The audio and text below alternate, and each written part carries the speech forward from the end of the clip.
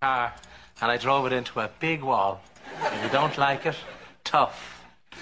I had my fun, and that's all that matters. Ted, I can see up your trousers. And welcome to the big kick-off on Liffey Sound 96.4 FM. Of course, that's Father Finton Stack, Brendan Grace, an absolute legend of a character. Dave? Yeah, sadly moved on at the age of 68 this morning now, bottler. So yeah, that's my little nod. Little tip of the cap. Yeah, there you go. Yes, it's the 11th of July. It is July. And do you know what I haven't heard? I haven't heard July yet. Wait, do you want it? Monday. Not once have I heard it on any other radio station. Jesus Christ! And are we going to play it now? No. if you were to waffle for a minute or two, I'd let you. But no, at the moment, no. I panicked. Great. Do you know what I seen last week? Rocky Horror Picture Show. I went into town to see it. Unbelievable. In the Grand Canal? In Burgosh, yes. Yeah. Brilliant. Cracking spot. Oh, it's a great place, isn't it? And I've heard people give out about it that they don't like. Half-time drink ready and waiting for you? No. I lived. I forgot. I couldn't get in with the tights and you know. So you did the time warp, yeah? I did. Oh, it's great. It was brilliant. And anyone we know in it? Yeah, you're probably one of your favourites, Duncan from Blue. All right. Okay, fair enough. But he was brilliant now. Alexandra Burke was coming in The Bodyguard. Bodyguard, that's it. I see. Cracking movie, Frank Farmer. When you go in there, then you see all the different things on. You go, oh God, I'd love to see everything. It's a great venue. It's huge, and as you said, you go in, you get a drink. Oh, do you want the same again for a half time? And then they give you a number. You go outside, and your round's just sitting there. It's great. Brilliant. Have your quick one straight back in again. Who have we got on the show today? Hold on, my earphones has gone my gig again. Ruaidhrí Croke. In relation to the new Sky Sports new deal where it's massive money, further and further more expensive, and let's just say people are going to other means and necessary, and it's for obvious reasons, to be honest. So he's going to be on. He's had an article going on about, and the price hasn't even been set yet, so it's scary, and that's going to be for pretty much, apart from the new Amazon package, it's going to be for the Sky Sports and BT all in one. You have no choice but to go to Sky kind of thing, so they have you. And of course they're fighting back in the streaming, so it'll be interesting to see what happens over the next few months. So Rory's going to be in to talk about that. Anything else? Loads of movement. I didn't know. That's just yourself? Or?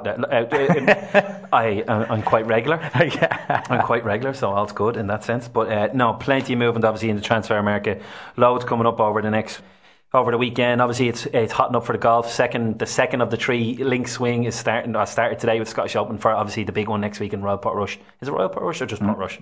Portrush. Yeah, okay. I don't do the Royal thing. I don't know why I put on the Regal accent for that. It's just Portrush. No. So yeah, plenty going on, loads going coming up over the next few days, and what's happened in the last day or two as well, and plenty of transfer rumours in for Irish potential internationals and Irish current internationals. Loads happening over the last day or so. Brilliant, right? So we're obviously the Europa League, loads going on. The game's on tonight, and we'll keep everyone up to date. Song, obviously Monday's not getting his tuppence out of us, so we're going with Wild Youth, and this is Lose Control.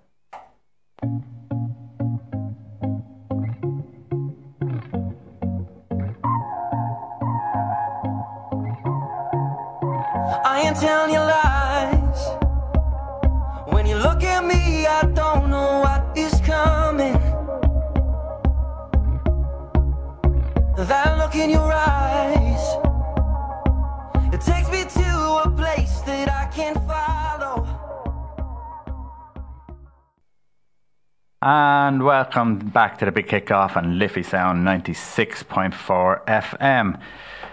Sky has recently become the exclusive distributor of BT Sport and Premier Sport in Ireland. Sky's new deal with BT Sport will give access to a vast range of sport, but at what cost? Ruaidhrí Croke is a sports journalist with the Irish Times and wrote an article on the many dangers of this deal. Rory joins us on the show tonight. Rory, welcome to the big kick-off. How's it going? Thanks. Nice to be here.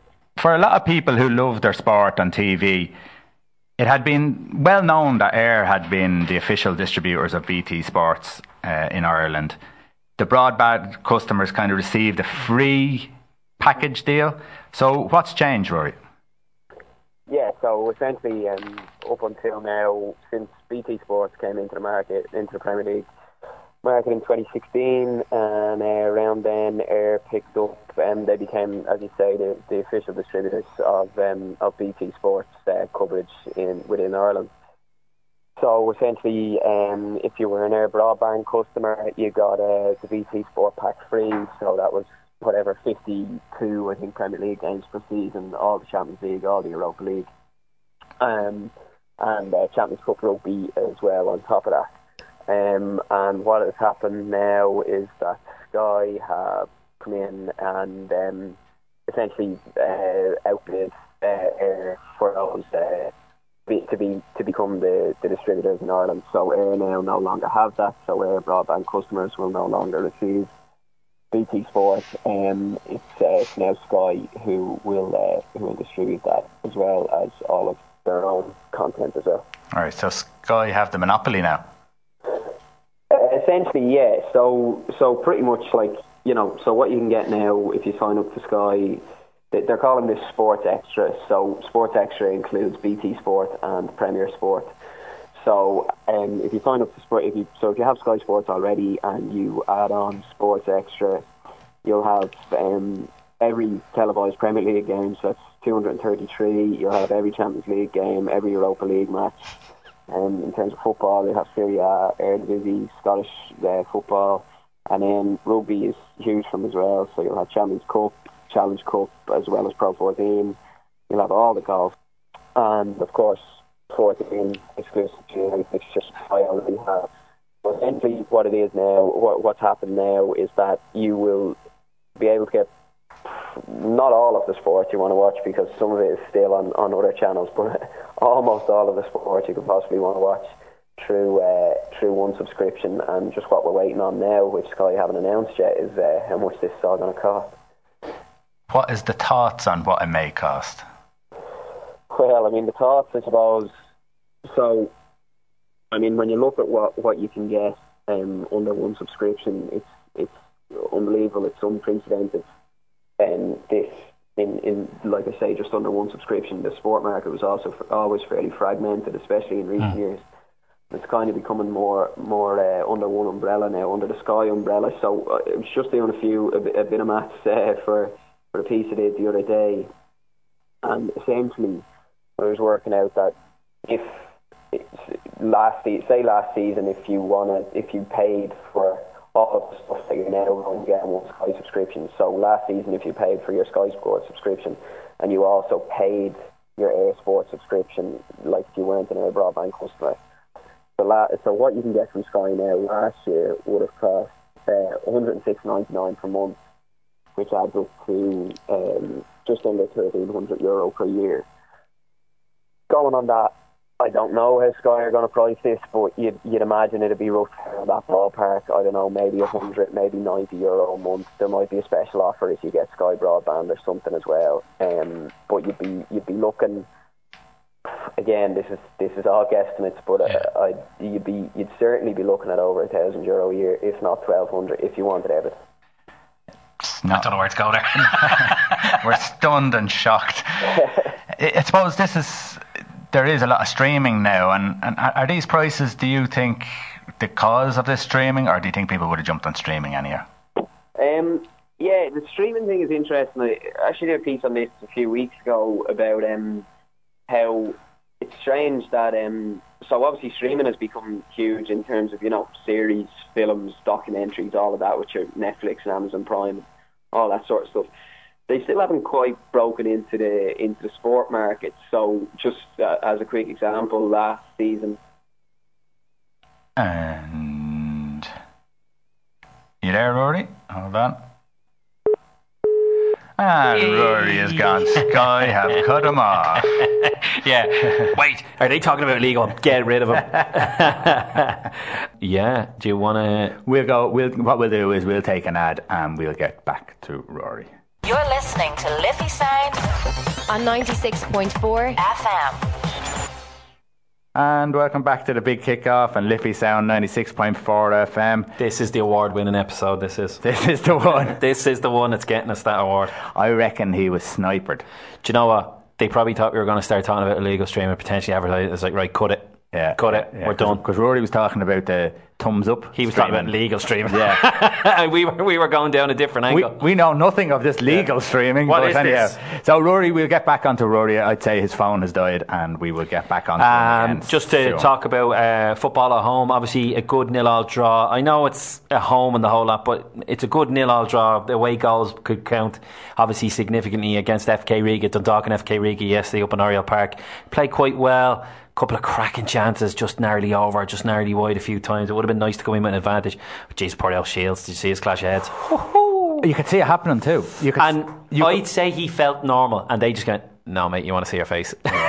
No, it's happened to me on a couple of occasions, and I remember one time going in for a challenge. This was out in DCU. We went in for a challenge and the two of us went full on, and it was a 50-50 ball. Two of us clattered into the ball, but at the very same time the heads, boom, and you don't know where you are.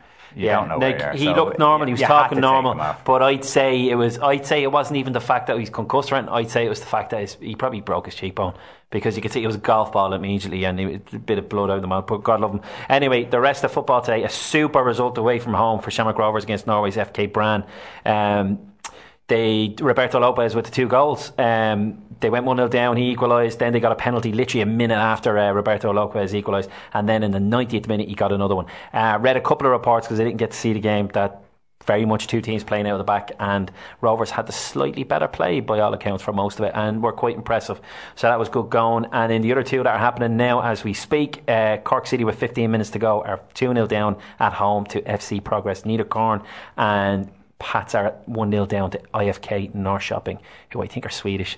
So yeah, they're up against it. We'll wait and see. Other kind of localish teams around the British Isles and stuff like that. Kilmarnock beat, what are they called? Connah's Quay, a Welsh side, 2-1 away from home. Crusaders beat Faroe Islands, Tórshavn 2-0 at home, and then one or two just didn't quite go too well. Ballymena United were beaten 7-0 by Malmo. But yeah, bit of a mixed bag for the Irish. Yeah. Great draw though for Rovers, isn't it? I mean, two goals away from home is brilliant. You know, it's the very stereotypical cliche saying of keep a clean sheet now and you're in. But it's advantage Rovers without a shadow of a doubt. Get a great crowd in next week and on to the next round. And a couple of the big boys start showing up. Like I think Cork can play Rangers if they were managed to make it. It doesn't look like it now. But a couple of them, I think Wolves, somebody could be up against Wolves if they made it as well. One of the Irish or one of the, I'm not 100% certain. So we'll wait and see. Look, it is what it is. If we can get one or two into the next round, happy days. And a massive result today. Torino 18, Bormiese 1. So these are obviously your pre-season friendlies. They had a couple of pre-season friendlies around Dublin over the last couple of days. One being Bohemians, Bows and Chelsea last night. 1-1. And did you hear the Bows fans at the end of the game? I did. You're getting sacked in the morning. Brilliant. A trialist scores. And a 14-year-old made his debut. Now, I don't know much about him, but is this a shop window? Let's show them that we have a bit of a starlet, and all of a sudden he's going to go for a couple of $100,000 somewhere. I would not be surprised, because there's no way, in my personal opinion, they're not putting on a 14-year-old to try and get him into their first team in the league this year. No. I'd say it's very much like we've got Ireland's next big star. Do you want to? Let's advertise. They're willing to play him. He must be decent. Let's have a look at him. Yeah, I wouldn't be surprised if it was just pure shopping. Yeah. But anyway, but that's taking nothing away from him. That because he good luck to him. Yeah, he did all right. But I'd say that was Bowles' intention. Fairness, in my opinion, that's just. Here's an interesting one. Former Irish under-21 international Liam Kelly has signed for Feyenoord. Super. Yeah, he's gone from Reading. Jaap Stam is he had great form at Reading. Yeah, he scored a lot of good goals there. It's the first half of last year or whatever. Yeah. Stam said, Liam is a technically sophisticated player with a lot of potential, someone who fits well with the way we want to play football. So it's interesting, and they talked about, would you be interested in getting back into the Ireland setup or what have you?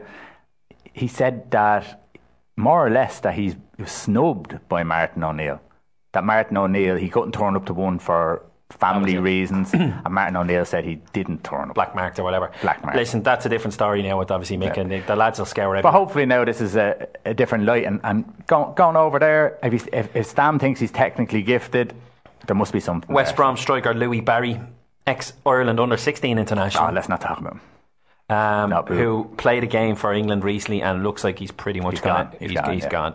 He played against Brazil and by all accounts played very well. It brought up the Declan Rice scare. Yeah, now this isn't one of them blatant ones. Maybe it was a case of no one was interested in him at the time. Yeah, I'll play for Ireland for a while, see what happens, but deep down, like, there was no major controversy. But now he's gone and he's going to kick off his career with Barcelona's under-19s, but he signed a 3-year contract.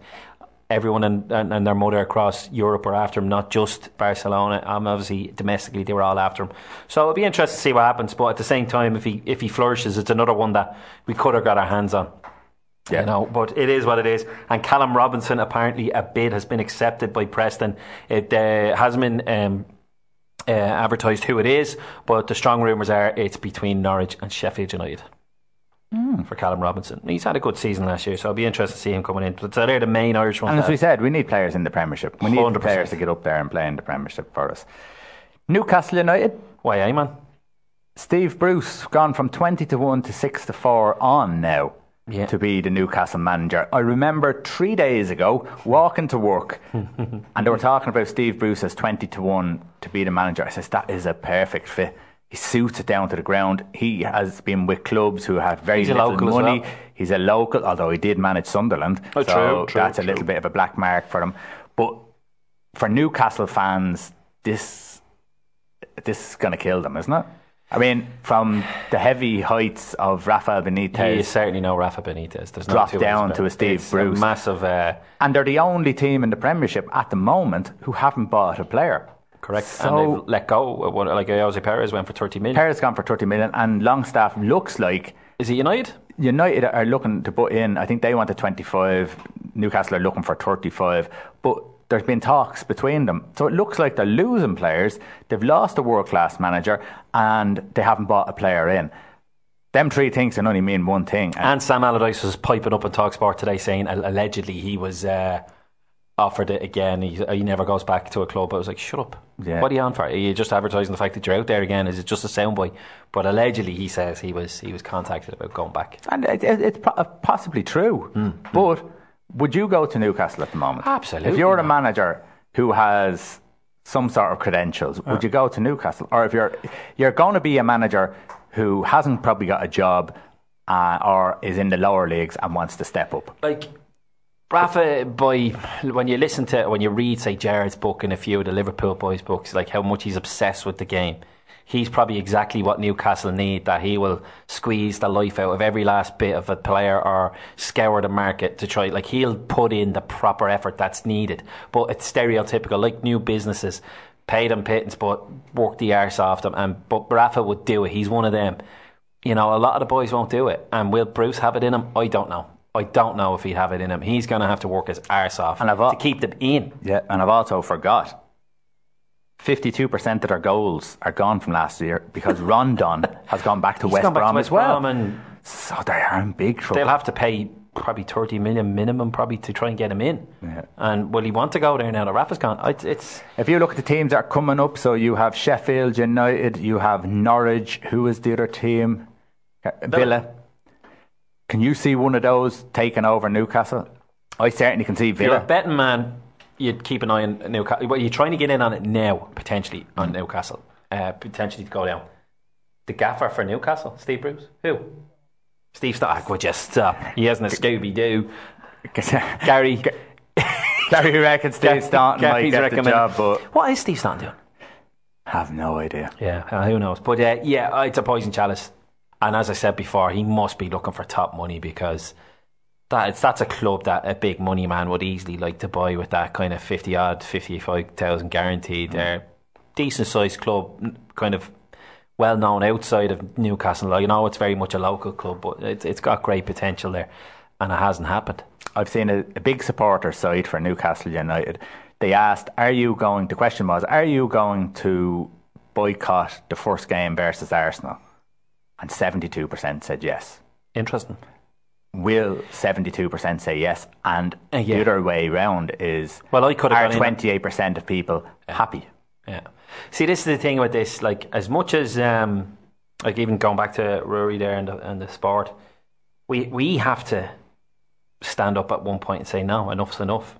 And Newcastle do genuinely have to, even if it's just for one game, just to show how little, like what the Blackpool fans did. Blackpool fans, it was a lot longer and a lot smaller, but they literally stopped going. They were barely getting 1,000. Now, Oyston was dragging his heels in as much as he can, but it eventually happened. Now, obviously, I think the bigger the scale, the quicker it'll happen. So if they even went 2 or 3 games and they miss out on a couple of million on revenue, all of a sudden Ashley's like, screw this, I'm not making money, I'm getting out of here. Enough's enough. Like, he struck gold by getting Rafa Benitez and keeping him consistently in the Premier League for the last couple of seasons. And the money that's been coming in from the Premier League is probably what he's been given to spend, because it's certainly not coming out of Ashley's pockets at this stage. So the only way to hurt Mike Ashley, and if you don't want to, he doesn't even want to be in the club now. I don't think so, yeah. So the only way to hurt him and get him to move on with this, and he's a businessman though, he will stick to his guns. He won't let the club go until he gets what he believes he should get, or whatever he's put into it, and get that money back plus a little bit more. It's all business with him. He just wants to stay in the Premier League year in, year out, keep that money rolling in, and use the brand of Newcastle. And creaming his bit, his bit but the only way is you don't go to the matches. You don't support the team. It has to be done, and they're fanatics up there, and they're absolute nut jobs for their club, and I'd say it's something that they could probably do for a game. But I could see them going 2 or 3 games, even though that might be all it might take for them to say, right, let's get out of here. Let's do it. Not on the cheap, but let's get out of here realistically. One problem to another. Well, was a problem for West Ham. Marko Arnautovic gone 25 million, gone to China. Had to happen, didn't it? Yeah, well, he wanted to go over there, and it was a dream to win things out there. What was some stupid comment he made last year? But I'm surprised Robbie Keane didn't go there. I don't know what I said I was going to do there. I'm glad I pulled the brakes there. Yeah, Marko Arnautovic is a funny one because he's a very, very, very poor Zlatan, if you know what I mean. He seems to have that kind of attitude, but he just hasn't got the talent. Now, he's a decent player, but he's just not at that level. But he acts a bit like that. Yeah. And I think he sees himself. But listen, it'll suit him. Get out there, get your money out. He won't care. He'll be back within a year. I'd be shocked if he does anything out there. Do you think, though, but who would take a chance on him now? Coming back? Yeah. Oh, no. I know what people always do, teams always do, but it won't be. Well, sure, there's rumours of Ravel Morrison getting with Sheffield United now in the Premier League. It's madness. So you can never say never that he won't be back in the Premier League, but I think it'd be a massive, massive risk to take him in. Yeah. Massive. You just talk for a second, because it's a great article. I forgot. I have it written down here, but at the same time, I'd love the detail on it. But it's about the top 10 under-23s in world football at the minute. Okay, we'll go into that. It was with the Daily Mail. So are you going into it? I was going to go into it. Well, I have them here, but they have like their fees and how much they're potentially worth, which is interesting. I didn't take that down. Okay. So if you want to watch, I'll go on to this because Stephen Kenny was talking. Seen him up at Oriel Park last night. And Stephen Kenny believes that if there had been better communication between underage managers and the senior management team, both Jack Grealish and Declan Rice would be playing for Ireland. Interesting. He says, I know this is subjective and slightly controversial. He says, if there was a better relationship at the time between under 15, 16, 17, 18 and 19 and senior managers, you would feel that both Grealish and Declan Rice would definitely be playing for Ireland because they would have been fast-tracked earlier into the first team. Jack Grealish played GAA for Warwickshire in England all the way up. He did feel that sense of Irishness. So he says, to be fair with Mick McCarthy, he's in contact with myself, Tom Mahon, Colin O'Brien, Andy Reid, Paul Assam and Jason O'Donoghue on a constant basis. That should be a job requirement. Yeah. If your role as senior manager should be, you're over everything. Now, I'm not saying you need to dictate what the under 15 manager has to do, but you need to be watching them every now and then, linking up with them, asking them what's going on, what is how it's going, who's looking good, keep me in the loop, blah blah blah. I have a funny feeling. Here are the excuses they get when it's time for. Shut up, dog. There's a dog talking on the internet. Shut your mouth. Sit down. Good boy. But anyway, he basically, I would imagine him this time next year will be in constant contact with them all, because he'll be looking at it as a long-term project, going, one or two of these are actually going to play for me. Yeah. Just like with the under-21s, I'd be shocked if there's not at least one player in his first squad that's been with him in the under-21s, or Adam Eade and a few others potentially, but I'd be shocked if there isn't. And he'll definitely be more involved, and he'll definitely embrace the U players. Like, it's incredible, some of the nonsense that when you look back and you hear some of the stuff with the lads. Like, Jack was renowned for not giving two hoots. The brother-in-law was involved at underage at one point, and he was never around. He came in once because he was at a game, I think it was the day before, and he came in at half time and just went bananas at them. And half of them were like, you're Jack Jarrett, I haven't seen you for a year. Like, it just didn't go down at all, and it didn't land. I think Jack thought it was and shocked him into it, but apparently it didn't land. And I'm sure it's something similar with O'Neill, but he doesn't seem the most pleasant guy to talk to. I'd say he's like, this should be a no-brainer. He's playing for your country. You should just do it. I don't have to keep you happy or please you. I shouldn't have to do anything. I'd say it's very much, here we go, let's train, see us, let's win. Come on, I shouldn't have to motivate you. But nowadays, even in the 80s and 90s, you still have to motivate players. I don't care what anyone says. But I just think, I'd say the lads are poor at it. I'd say they're poor at it. The spark it never seemed to be there with the two of them, I found. Real spark with there. Mick seems to have it. He seems to want to prove a point, and he has a bit of it. Kenny's certainly going to have it. But Mick McCarthy, compared to the two lads, that even Trapattoni, seems to have a love for the nation or something. 100%. So there's a bit of, I'm really proud to be the Irish manager. And grow what we have. Where Trapattoni, it seemed to be just the job. Yeah. Martin O'Neill and Roy Keane, I won't say that they weren't proud. No. But what I'd say was they didn't show that. Obviously to the players, because the players were disappointed with how the training sessions are gone, and now seemingly that was the same in Notts Forest. So I'd say maybe their passion for it has gone. I'd say without a shadow of a doubt they wanted to win everything, or they wanted everything. You see the excitement after they beat Italy, and it was great to see. Yeah. But I'd say the relationship with the players, as you just said, I'd say that's what really is their ultimate downfall for both. I'd say it's not great, and nowadays I'm not saying they're more precious, but by all accounts, you have to work a little bit harder on the psychological side of things with guys, and just get into their head a little bit, or just make them feel a bit more loved, a bit more wanted, or whatever. Just give them that, like, your Guardiolas and Klopps and many others, they seem to want to have a small interest in them, and kind of just give them that little bit. And you know yourself in your own job, whether you like your gaffer or not, if they just give you that little nod or that little bit extra of appreciation, you're buzzing for a while. Yeah. Even if it's for 10 minutes or an hour, you get that little happy days. From a stupid comment that can bring you down to a little thumbs up that can bring you up. All of a sudden you're buzzing. If you're told beforehand, like what we were talking about, the debate about strikers and stuff, whether they should be taking penalties, if Neville was in our head for 4 or 5 days, you're banging in the goals left, right and centre, I want you to do it, I have faith in you, no one's as good as you. All of it, I actually do want to take one, instead of it's not really for me. All of a sudden, you're right, fool them into it almost.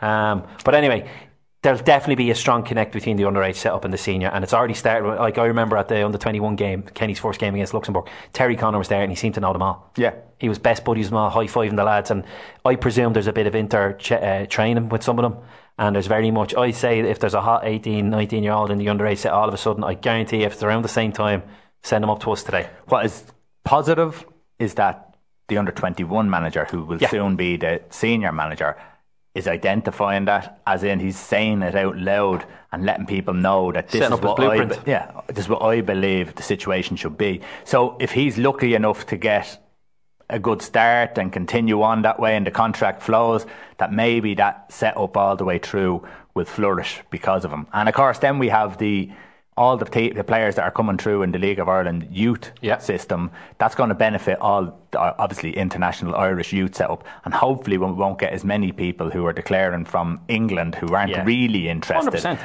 And only the ones that are really interested who will go in. So maybe that can nullify that, because hopefully that we're bringing those players on. Yeah, it's positive times. Now we'll talk about young players, because Dave, you've been itching to get onto this. Yeah, just looking at it. World. Like, this is like the Daily Mail's version. Like, so we can all change. And I thought, there'll be heavily Premier League. And it's not too bad. Most of them are fairly obvious, but it's their kind of fees beside them. Obviously, some of these are made up, or what they're genuine, or some of them have actually moved on. Obviously, as you can see. But the top 20, you've obviously looked at a little bit of it now, but I think it's fairly obvious. The top 20 most valuable players under the age of 21, number one is obviously Mr. Kylian Mbappe, and they have him around 234 million.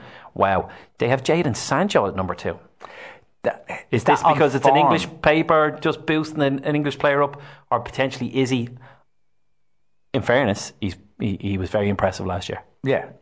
Very, very impressive. De Ligt is number 3, who's obviously at Ajax at the moment. Funny enough, that price that they have 67 million there is in around the price that he's probably going to go for. And still not unsure where he's going to go. Kai Havertz, fantastic on FIFA. Bayer Leverkusen in Germany, around 66.5 million. In 5th, Mr. Trent Alexander-Arnold. Top player, up and coming, this, that and the other. And obviously the fact that this is a list under 21, it's not too surprising. A little bit high for a defender, but it's good to see defenders are up there or thereabouts. Joao Felix, who obviously went for I think 64.5 million is not 100 and something in euros, so he should be a bit higher. But I'd say it's 80 or 90 million, give or take. But I don't get that one. At number 6, the goalkeeper is Gianluigi Donnarumma, who's been playing for 4 or 5 years because he started at 16. Interesting to say that there's rumours that people aren't happy with him in around Milan now. And I know he's only still a young man, but people aren't happy, and there's talk about Paris Saint-Germain looking at him to bring him in because they don't see that he's doing the things that. But you have to have a team. You can't build a team. Is he the Freddie Adu of goalkeeping? Ooh, maybe better than Freddie Adu. Next. Christian Pulisic, who has obviously moved to Chelsea from Borussia Dortmund, around 55 million, and the potential next Brazilian star Vinicius Jr. at Real Madrid around 54, and then left back Eder Militao, who has been signed up with Real Madrid for 49 million. The others between 10, this is where the Daily Mail kind of go a bit English, because Phil Foden is in it, Declan Rice is in it, and Ryan Sessegnon and Callum Hudson-Odoi are in the between 11 to 20. So I think this is where they went, I'm not traipsing around looking at more leagues, screw it, I'll put in a few English. I'm sure there's probably a few Romanians, Italians that can be thrown in there, you know. So. But again, you wouldn't say any of them players that are there, even though they're English. Yeah, they are good players. Top players. So. And Ademola Lookman, he's another one who went over into Germany on loan. Right. Looks like it's going to happen potentially for 22.5 million to Red Bull Leipzig. So the Germans are obviously jumping on it. Yeah, they're jumping on the fact that the World Cup winners over the last 2 or 3 years, the 17s and under 20 World Cups and all that, they have some hot prospects, and it's the potential for a couple of them to really be the next superstar that they can sell on as well for 70 or 80 million, but get them for the couple of years. It's good business and it's clever. But I presume if a Liverpool, say, came in for Lookman, say, obviously there wasn't that connect between Liverpool and Everton, would they have to pay 40? Yeah. But Red Bull only have to pay 22.5. I wonder, would the prices be a hell of a lot more inflated? Maybe that's because I've often wondered, why do some of these not get picked? But you know, it's a crazy game. I was looking at the list of, they also did a list of the players who are playing for Liverpool tonight in the pre-season game, and they're all starting to hit 22 and 23 now. Your Ryan Kents and a few others, and it's like they need to move on. It's time to go. There's no way you're getting ahead. Excuse me, you're getting in ahead of the others. So it's a bit sad that there's so many players coming through. You're Ryan Wilson as well, like at Derby. He's 22 now and played very Harry Wilson. But there is a place for those players. They need to find their place and then build themselves up. 100%. So it'll be interesting to see what happens. Right, listen, we're going to take a break and we'll be back after this. Tune to Liffey Sound 96.4 FM. And welcome back to the big kickoff and Liffey Sound 96.4 FM. Rory, we have you back. How are you doing? There you are. Go on, you must have got hungry or something. That's fine. Listen, we were talking about streaming, but there's also a problem with illegal streaming. Do you think people have jumped onto that bandwagon as well because of the price? Yeah, I think this is it's been around for a few years now, illegal streaming, and it's only kind of in the last recent kind of past that the Premier League have really started to crack down on it. I think there was three people jailed, I think, in the UK a few months ago for hosting legal streams. So they really have kind of cracked down on it. I mean, it's still a way, like it still is a fact that, you know, you can watch as much sport as you want for free if you're prepared to, you know, try 6 different streams and go through a load of ads, and it might cut off after 5 minutes or whatever, you know. Yeah. So there is that, which definitely is a factor. But I think for the moment it's hard to see. It might not, the bubble might not last much longer. But for the moment, anyway, it does seem that you know, the traditional kind of broadcasters are still the kings when it comes to sport. What kind of figures are Sky making, or how much is it costing them? Why is this so profitable for Sky? Well, see, here's the thing, and from looking into it, the thing is, it's not, the actual broadcasting of the sport is not massively profitable for these companies. So, for instance, like Sky are very reluctant to release their figures, their viewing figures. But generally, their Premier League viewing figures kind of range between about 500,000 for smaller games and about 2 million. Now, that's pretty small in the scheme of things. Like in comparison, the just as a recent comparison, the Women's World Cup semi-final between England and USA, which was broadcast free to air on the BBC in the UK, that attracted 11.6 million viewers. So in comparison to terrestrial telly, their viewing figures are very, very small. But what they do is, so Sky make huge money in other parts of the company, you know, with drama series and stuff like that. So that can kind of tide them over sports wise. But what sports do, and what a lot of these companies do, is they can use sports rights essentially as an incentive to get customers on board that they can then sell their broadband to.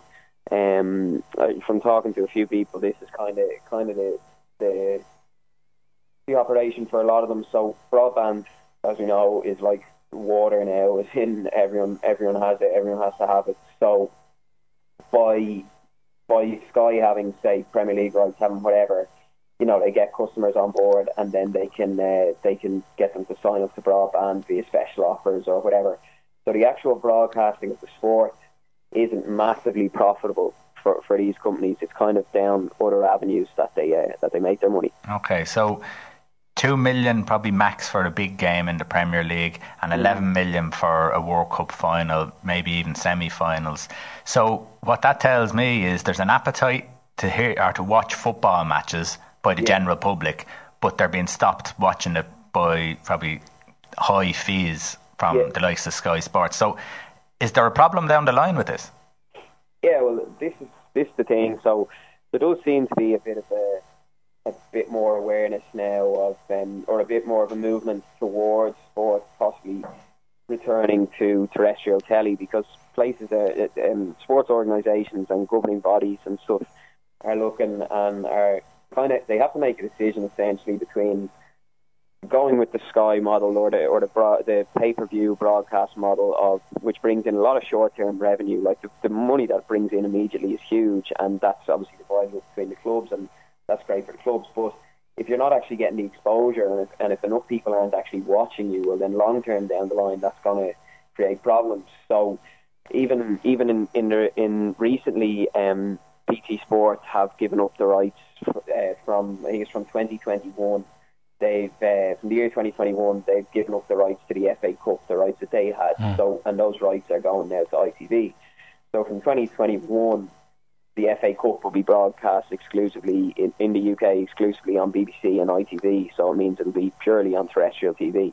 Because I mean, when you look at the figures, like just viewing figures, like the contrast is absolutely stark. So I think it's this balancing act of, you know, like I say, short-term revenue and long-term exposure. But there does seem to be somewhat of a move back towards sporting organisations looking more towards, you know, the exposure that terrestrial TV gives them further down the line. Yeah, I'm involved in youth football, so underage football.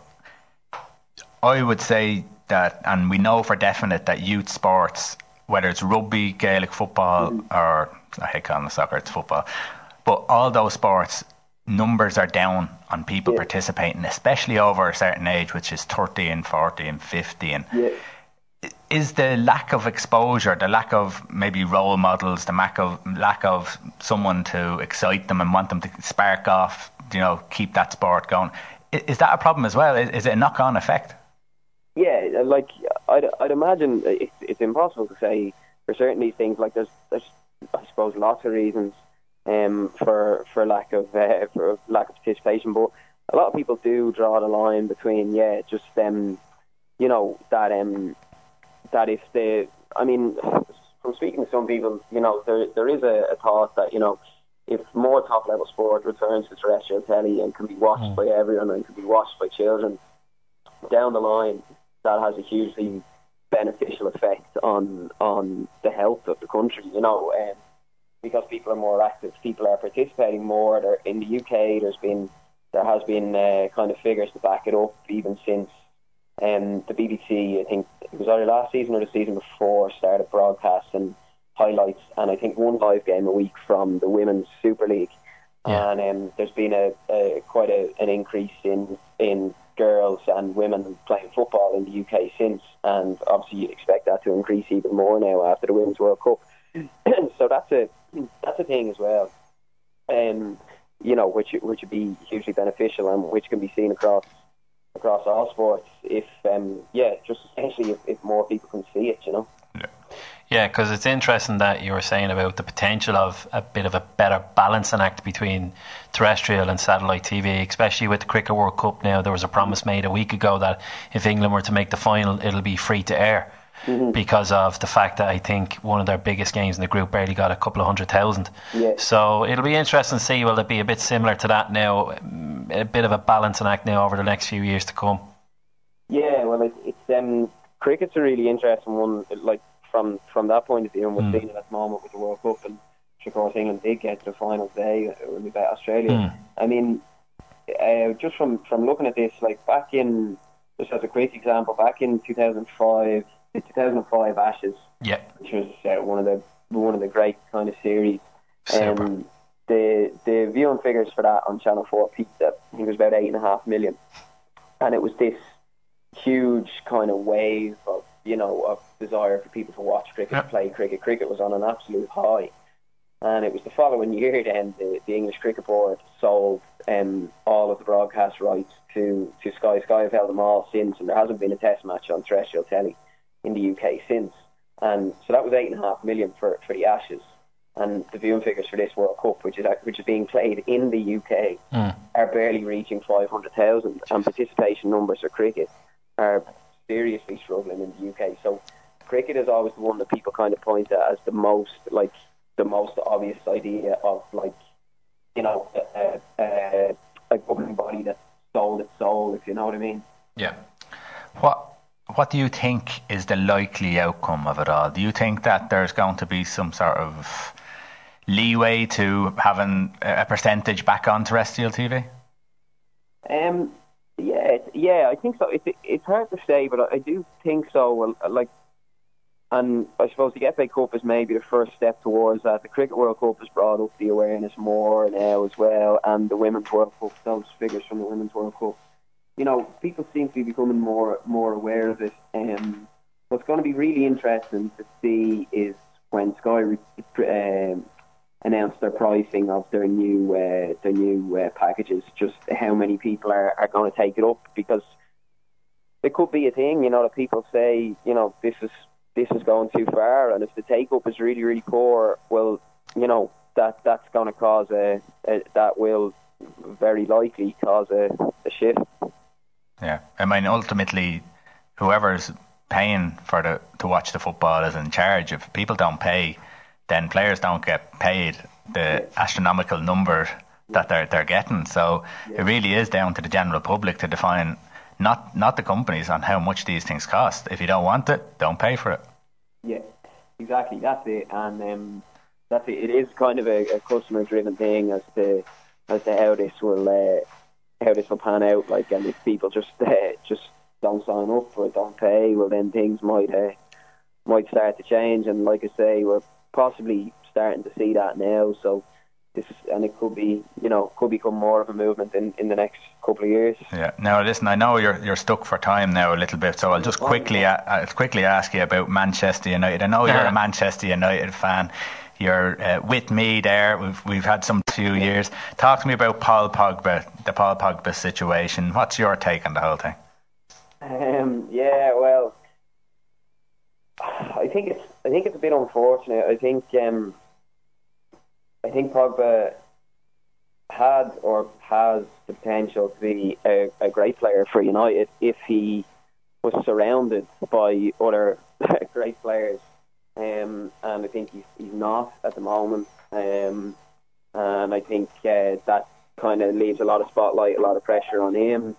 And I think it's kind of got to a stage now, personally, where that kind of bad feeling has maybe just gone a little too far, and it's hard to say that United was better off without a player of Pogba's quality, but in the long term possibly would be, and it does kind of seem like it's moving towards that. He's kind of spoken, he's said pretty much that he wants to go, and I always think if a player doesn't want to be there, that's having has to be having a bad attitude on the rest of the dressing room. So, maybe better off if he moves on. But the thing is, very good chance he'll move on to somewhere else and be absolutely brilliant. Yeah, that's the killer. He's not thing. inspired there, No, what's around him. Do you think? Because it's something that I've said before.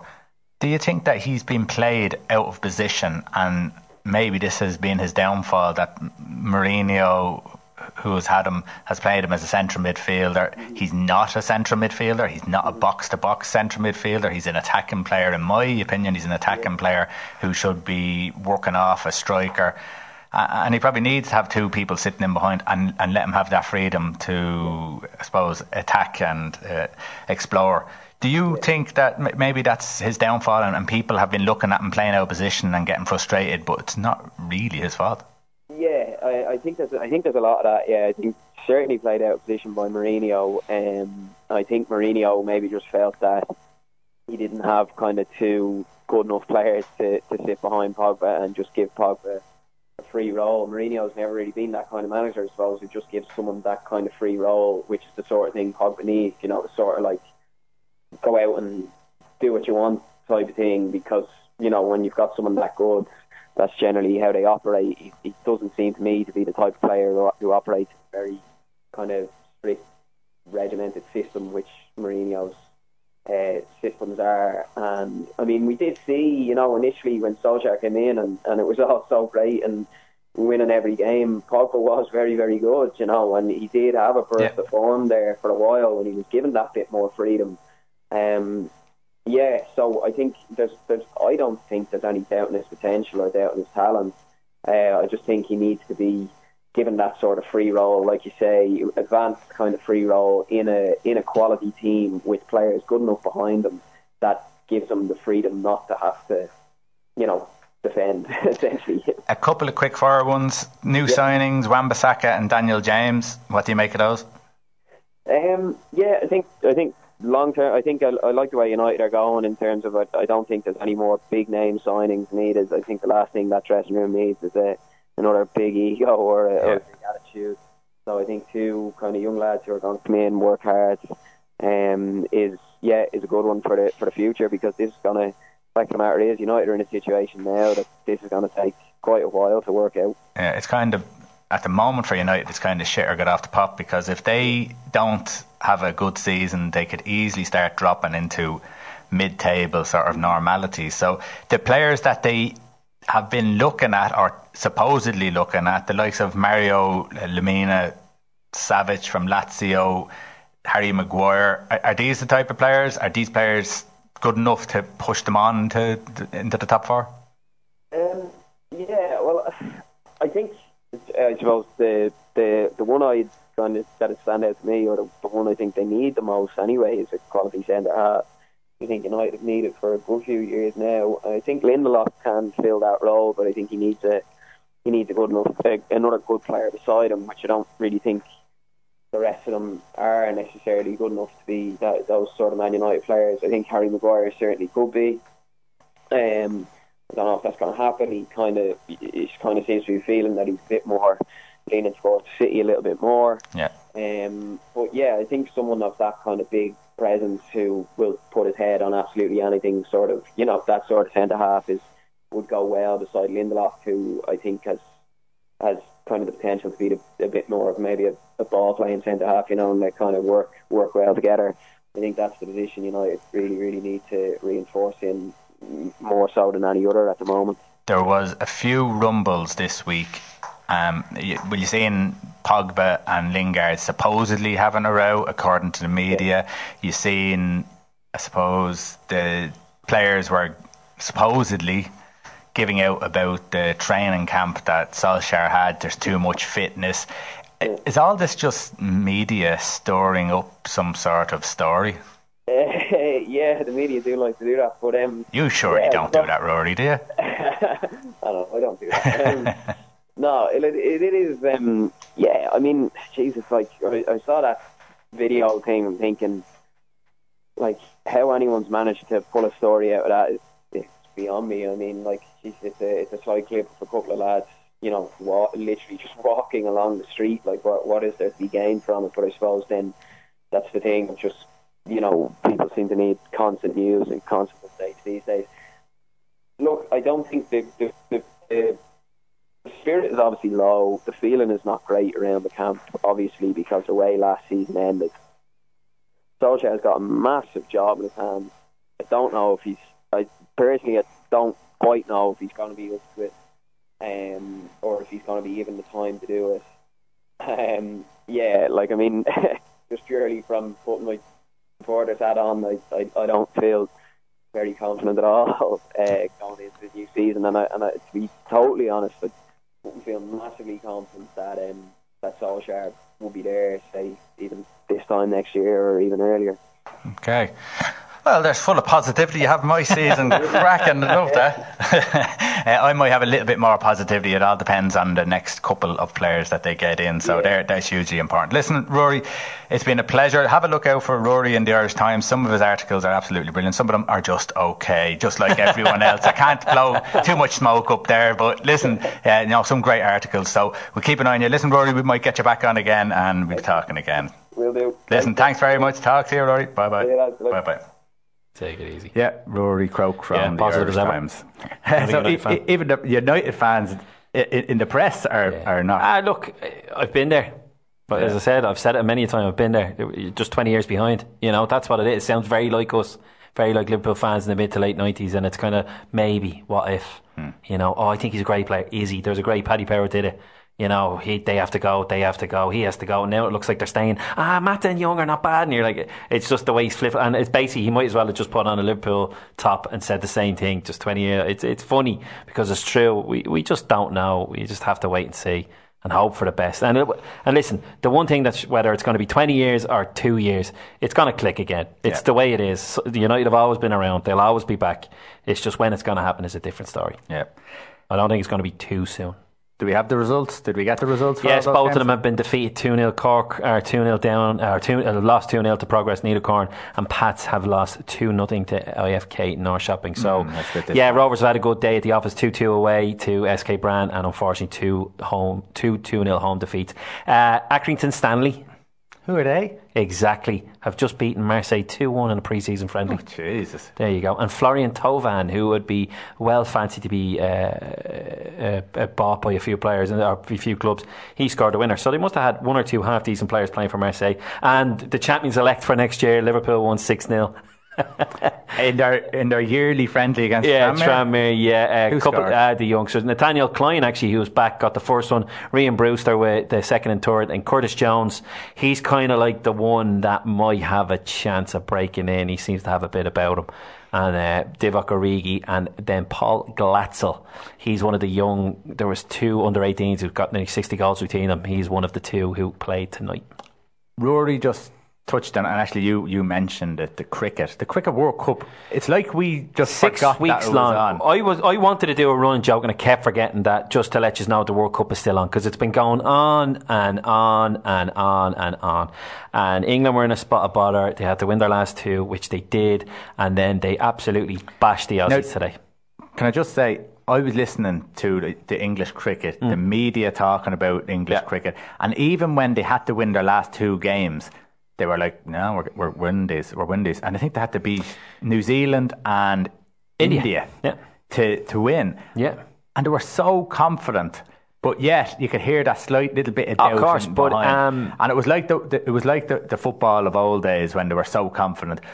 But in fairness to them, they've done a cracking job. England were the favourites before it went in, and they were ranked number one, and they're a seriously good side. They're kind of they're the forefront of the new modern game, where they just bash it around the place. Mid 300, 350, even touching 400 from time to time.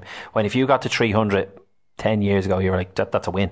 Yeah. Now it's like, that's the norm. You need to be getting 350 to kind of be almost comfortable. But they bet them by 8 wickets today. They managed to whittle them down to just 222, and then they blitzed them. And I wouldn't mind, Coral Sports this morning had England at 6-4 to win. Wow. Favourites anyhow to win the game. To win the game. But if they lost the toss, Australia would automatically go straight to being the favourites, because they reckoned it was that significant. If you won the toss, you went to bat, that you would win the game. To bat first. And of course it didn't happen. And it didn't happen in Australia. So it shows you that there's a bit of steel with the English team now. So I don't know exactly how it's going to work on Sunday. I didn't look too much into it. There's rumours that they're going to do a deal with Channel 4 because Channel 4 are showing highlights so that it will be live on Sky and Channel 4 at the same time. Final, but they did say it was going to be free to air. I think it kind of...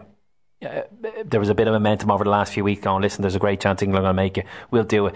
So it is what it is. They've been superb. Irishman Captain Morgan Irishman Owen Morgan is the captain.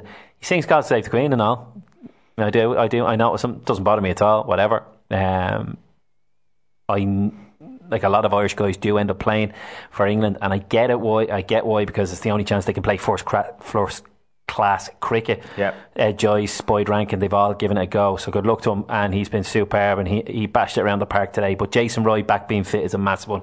He goes out at the front with Johnny Bairstow, and he is serious. I think he got 77 today, but he bashed it around. He done 3 sixes in a row, so it'll be very interesting to see what happens at the weekend. They're the favourites, they're great to watch. New Zealand playing the Black Caps in the final. There you go, there's some cricket news. We know her a little bit. Gareth Bale, I just want to say Gareth Bale because we talked about this off.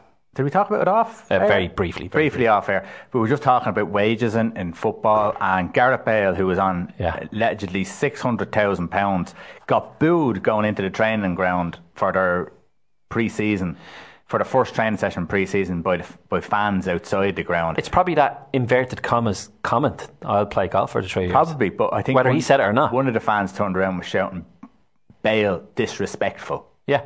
So he hasn't helped himself from that at all. But seemingly a bid from China has come in to double it to 1.2 million a week.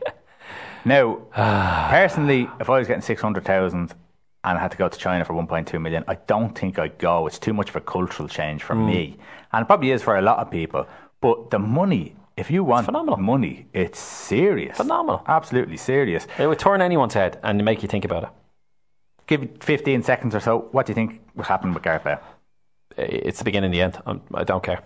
Finished. It really is. He's pretty much finished with Real Madrid, and if he gets to the Premier League, I can't see him surviving. I don't think he has the body for it. He picks up too many injuries, and it's nothing against him. I just don't think he can do it. On a cold night in Stoke in November, I just don't. And it's nothing to do. I just don't think he has it. I think he's quite happy to stay out there. He must like the nice life, the warm life. Does he want to come back? I don't know. And if that quote is true, good luck. You can rot out there for all I care. Yeah, I don't think anyone wants that type of player in the club. If it's true, but we are hearing there is a lot of stuff going around about different players. Could be a top lad who's a nice guy. You just don't know, and that's the thing. You don't know.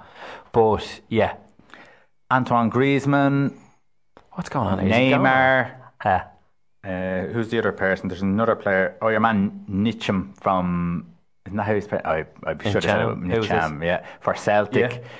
All these players who have contracts with clubs, first two anyhow, Griezmann, Neymar, not turning up for pre-season training. Chelsea refused to go today. To go on tour. Should there be some sort of sanctions? Should be something? Costa started all this. Yeah. They're on so much money they can afford to pay a £1 million fine. Honestly, it's mad. Now, realistically, they can't, because if they want to make that money last for the rest of their life, they can't afford that $1 million. You know, you need to kind of pocket it all and bury it if you want to live the high life for the rest of your life. You know, you need to keep it. It's mad. But speaking of football, and Japan are very noble people and very kind of, they age well. Yeah. Shinsuke Nakamura, seen this, 41 years of age, has joined the J2 side Yokohama FC, where his partner Kazu Miura, who's been around since God knows when, 52 and still going strong. He's played twice this season already. So at some point, if they're on the field, the strike partnership combined total age could be 93. That is unbelievable. 46 and a half average age. We get some sushi on the way home. There's hope for us still. It's mad. And just a very, very quick one. The Irish Rugby Sevens Olympic qualifying tournaments on this weekend for both the men and women. The men are obviously up against Spain, Ukraine and Russia. You have to win the tournament. They're the second seeds. You have to win the tournament to get automatic qualification. Second and third go into what they call the repechage, which is basically just another tournament next year before the thing. They've been doing very well in the main series. They've qualified for next year. year, they've got a strong chance. So hopefully them and the women can make it into the Olympics for next year in Tokyo. And of course, for all you TV sports people out there, the Super 8s kick off on Saturday with Roscommon and Tyrone going head to head. Dr. And speaking of sports people and TV, the lineup has been released for Celebrity MasterChef. We've got 4 people in the Spartan game. Go on, tell us. So we've got Kelly Maloney, who used to be Frank Maloney, the boxing promoter. Yes. Greg Rutherford, the ginger long jumper who will literally do anything lately. Yeah. Goes to show you how much money the athletes make, which is a fair call. Dillian White. The boxer? Yeah. Just stop. And the legend that is Neil Razor Ruddock. Can you only imagine? Anytime I see Ruddock, I see you. There's not much difference, is there? There's plenty of difference. We'll see you next week. Go on, yeah, bye. go on, cut me off.